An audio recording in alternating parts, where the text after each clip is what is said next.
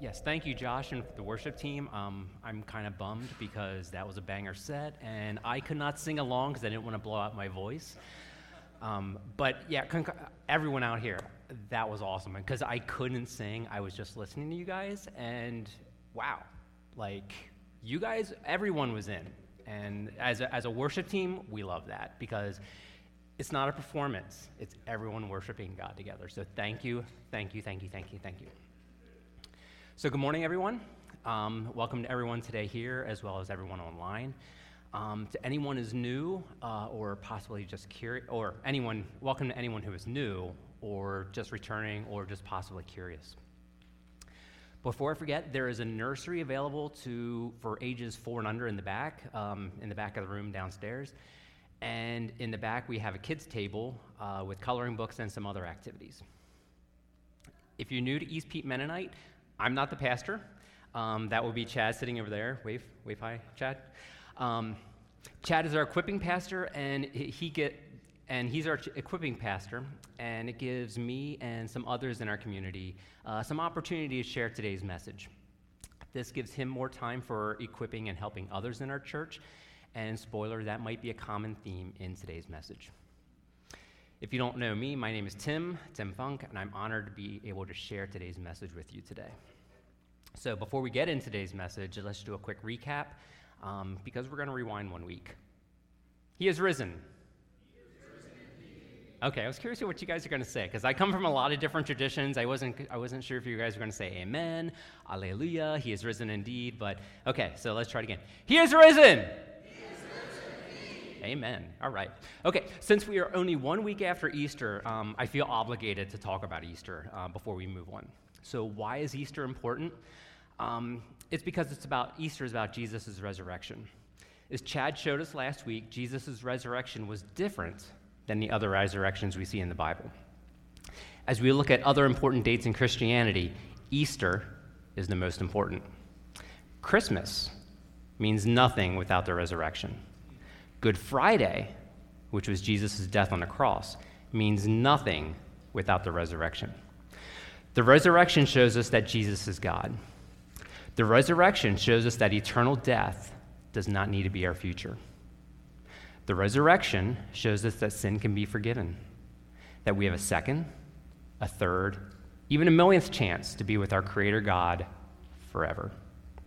So if you'd like to know more about that, Chad's over there. He'll be more than happy to talk to you right now. If you want to go right now and talk to him, great. I will not be offended. Or we can do something after. In the meantime, I need to get moving forward for Acts. So since we took a few weeks off for Palm Sunday as well as Easter, this series for Acts has been running 8 weeks. So if you're new, missed a few weeks, what I'm going to do right now is fly through chapters 1 through 5, do a quick summary of the lessons of the week, and then we'll move on to today's lesson, so everyone's on the same page.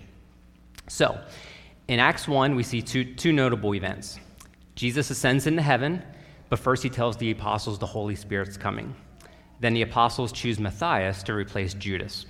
That's Acts chapter 1. Acts chapter 2, the Holy Spirit comes at Pentecost. Peter gives a sermon, 3,000 were baptized, and received the Holy Spirit.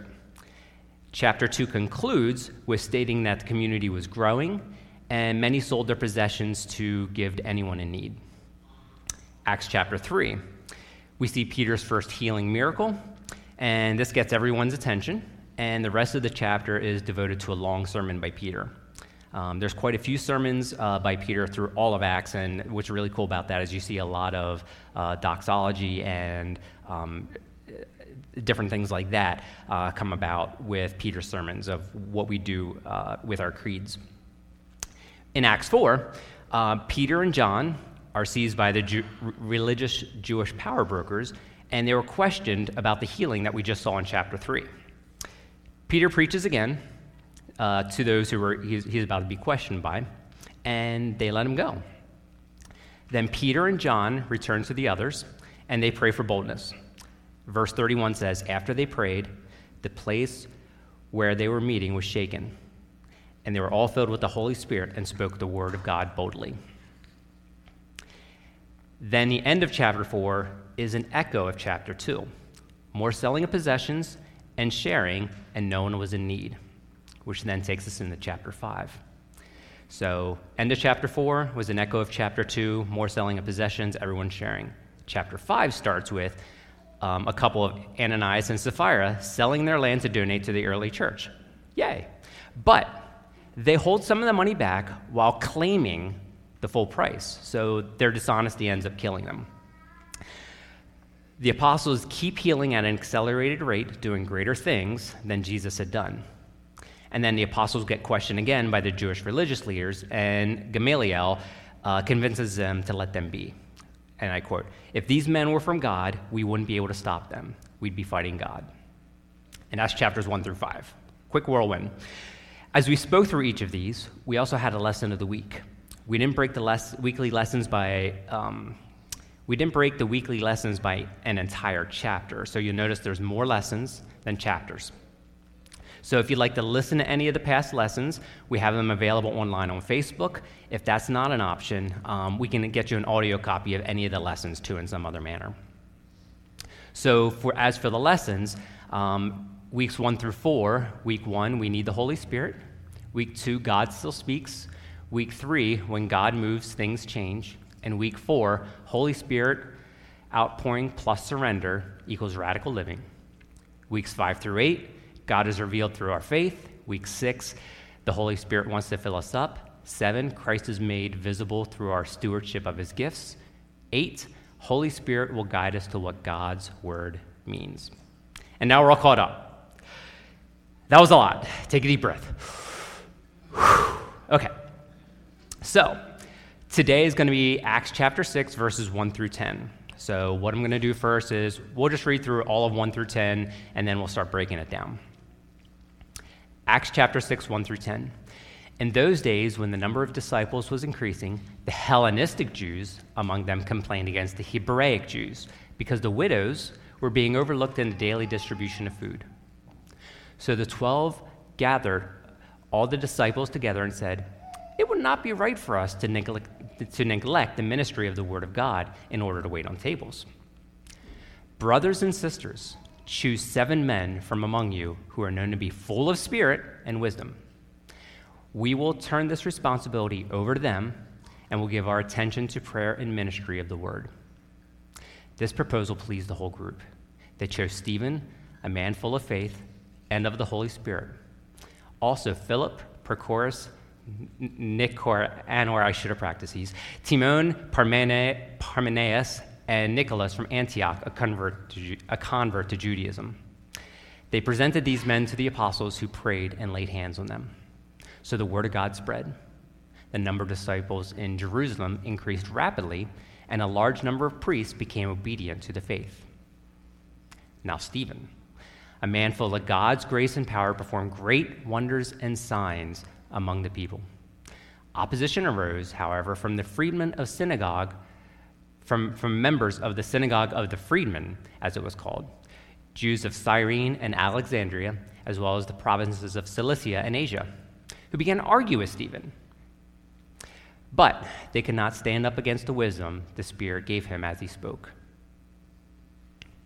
So what I'm going to try to do when we break this down is I'm going to try something a little different. So with anyone with attention challenges, this is going to be perfect for you. Since we have 10 verses, I'm going to try to crank out 10 lessons of the week, 1 per verse. And Chad, don't freak out. I'm going to have 1 single overall lesson of the week. So let's do verse 1 real quick. In those days, when the number of disciples was increasing, the Hellenistic Jews among them complained against the Hebraic Jews because the widows were being overlooked in the daily distribution of food. Here we see ethnicity or place of origin contributing to a division. I'm happy to see we never see anything like that anymore today. Yeah, it's an age-old problem. Paul even tried addressing divisions such as this much later in Galatians chapter 3:28. There is neither Jew nor Gentile, nor slave nor free, nor is there male or female, for you are all one in Christ Jesus. But here we see the early church also taking care of widows, and we see a directive we see in Deuteronomy. So in Deuteronomy, we see, when you're harvesting in your field and you overlook a sheaf, do not go back and get it. Leave it for the foreigner, the fatherless, and the widow.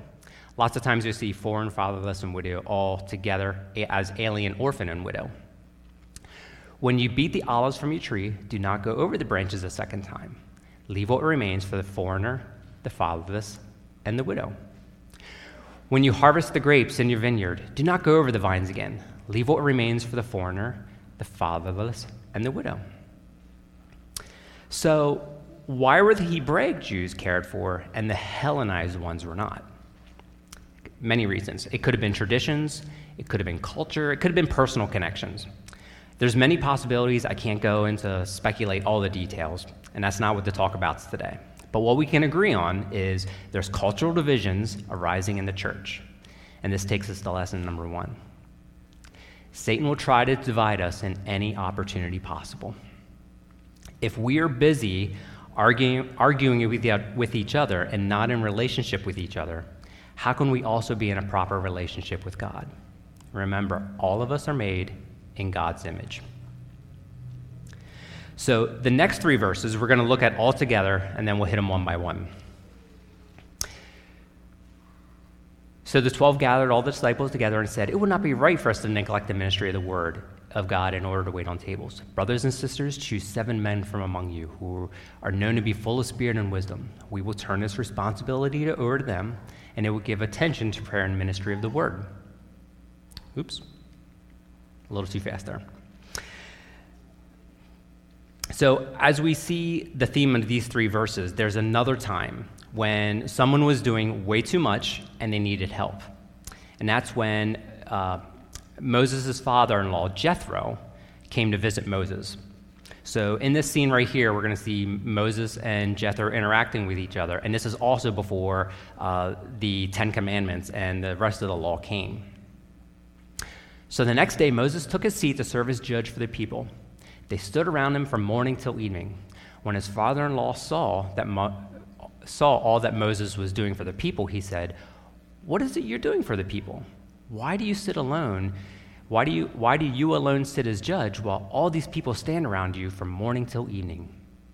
Moses answered him, "Because the people come to see me to seek God's will. Whenever they have a dispute, it is brought to me, and I decide between the parties and inform them of God's decrees and instructions."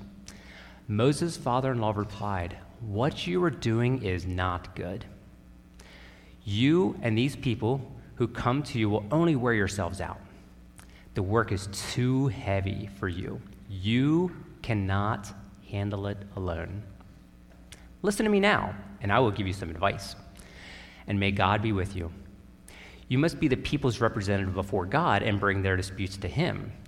Teach them his decrees and instructions, and show them the way they are to live and how to behave. But select capable men from all the people, men who fear God, trustworthy men who hate dishonest gains, and appoint them as officials over thousands, hundreds, fifties, and tens. Have them serve as judges for people at all times, but have them bring every difficult case to you. But the simple cases, they can decide for themselves. That will make your load lighter, because they will share it with you." So we see some similarities between Exodus and Acts. One person can't do it all. We all need help. So what does that look like? And I'll answer that soon, but in the meantime, here's lesson 2. Oh, if you do, I skipped the verse. Lesson 2. The Torah is still filled with valuable lessons. So when I say the Torah is filled with valuable lessons, if you don't know what the Torah is the first 5 books of the Bible: Genesis, Exodus, Leviticus, Numbers, and Deuteronomy. Next we have verse 3. Brothers and sisters, choose 7 men from among you who are known to be full of spirit and wisdom, and we will turn this responsibility over to them. So why 7? It could be a symbolic reason, such as 7 is the biblical number for perfection. It could be practical. There's 7 days of the week. So if you choose 7, each person could be responsible for each day of the week. But what follows, I think, is probably more important. They need qualifications of full of spirit and wisdom. They need wisdom to justly and efficiently carry out their new duties.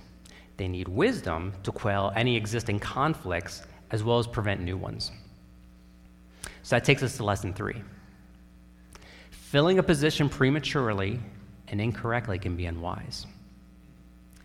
So here I'm going to do a quick aside of what I want to do is congratulate the Bridge team and the Pastoral Search team for already knowing this lesson. If my memory serves me correct, it was around this time last year, we were already a few months into looking for a new pastor while being without a pastor for quite an extended period of time. Their patience and discernment is commendable, that they passed up a few candidates and the search took longer than expected. But I'm hoping you agree with me that this team's patience and discernment has yielded us incredible dividends by waiting for Chad. So next we have verse 4. And it will give our attention and prayer to the ministry of the word. So now the apostles can focus on just a few duties. Beautiful.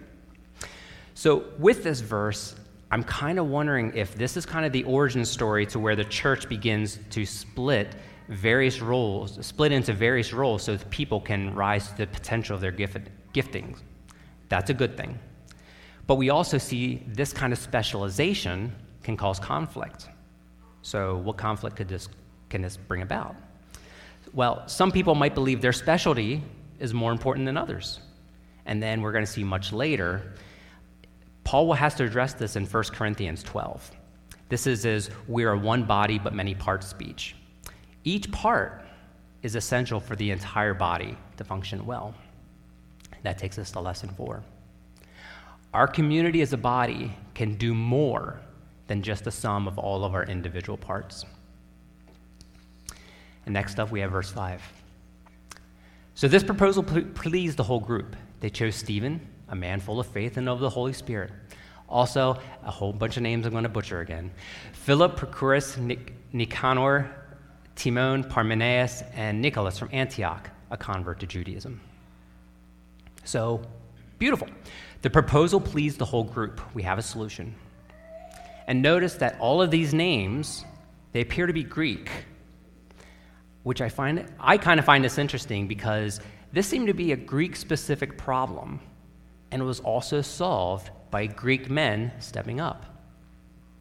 So the lesson here is just because I can be part of the problem doesn't mean I can't be also part of the solution. Before these men stepped up, it may have been awkward due to a variety of logistical issues. And what I mean to say is, what if these Greek men jumped in to help, and they were helping the apostles prior to announcing some of their intentions? What if in their helping, they made things worse because of miscommunication? Or they could have, because of this miscommunication and all of a sudden trying to help out, they caused more work for the apostles instead of less. We'd see chaos and disorder.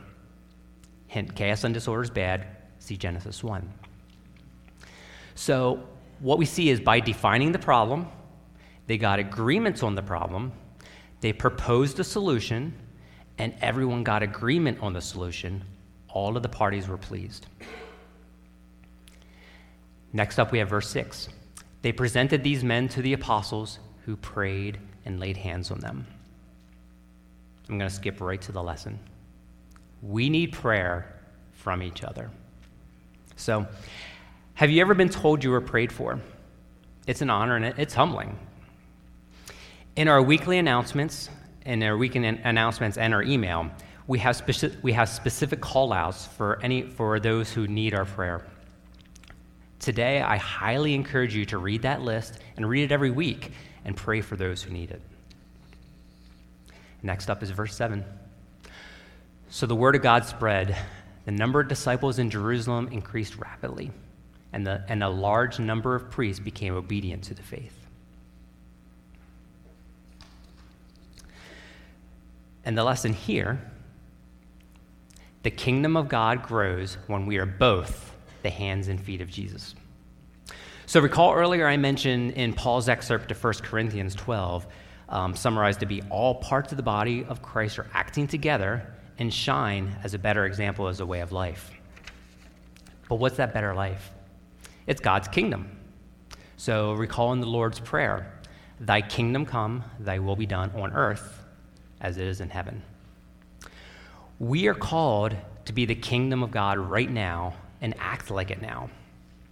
By showing others what the kingdom of God looks like now and modeling that behavior, I believe that could be a better evangelical tool to spreading the good news of the gospel than any preaching could ever do. So at the end of the Acts of verse 7, it says, and a large number of priests became obedient to the faith. Let's look at that in contrast to what God is telling Moses in Exodus 19:6. You will be, for me, a kingdom of priests. So one thing you'll notice over time is a lot of the New Testament is going to draw a lot of phrases from the Old Testament.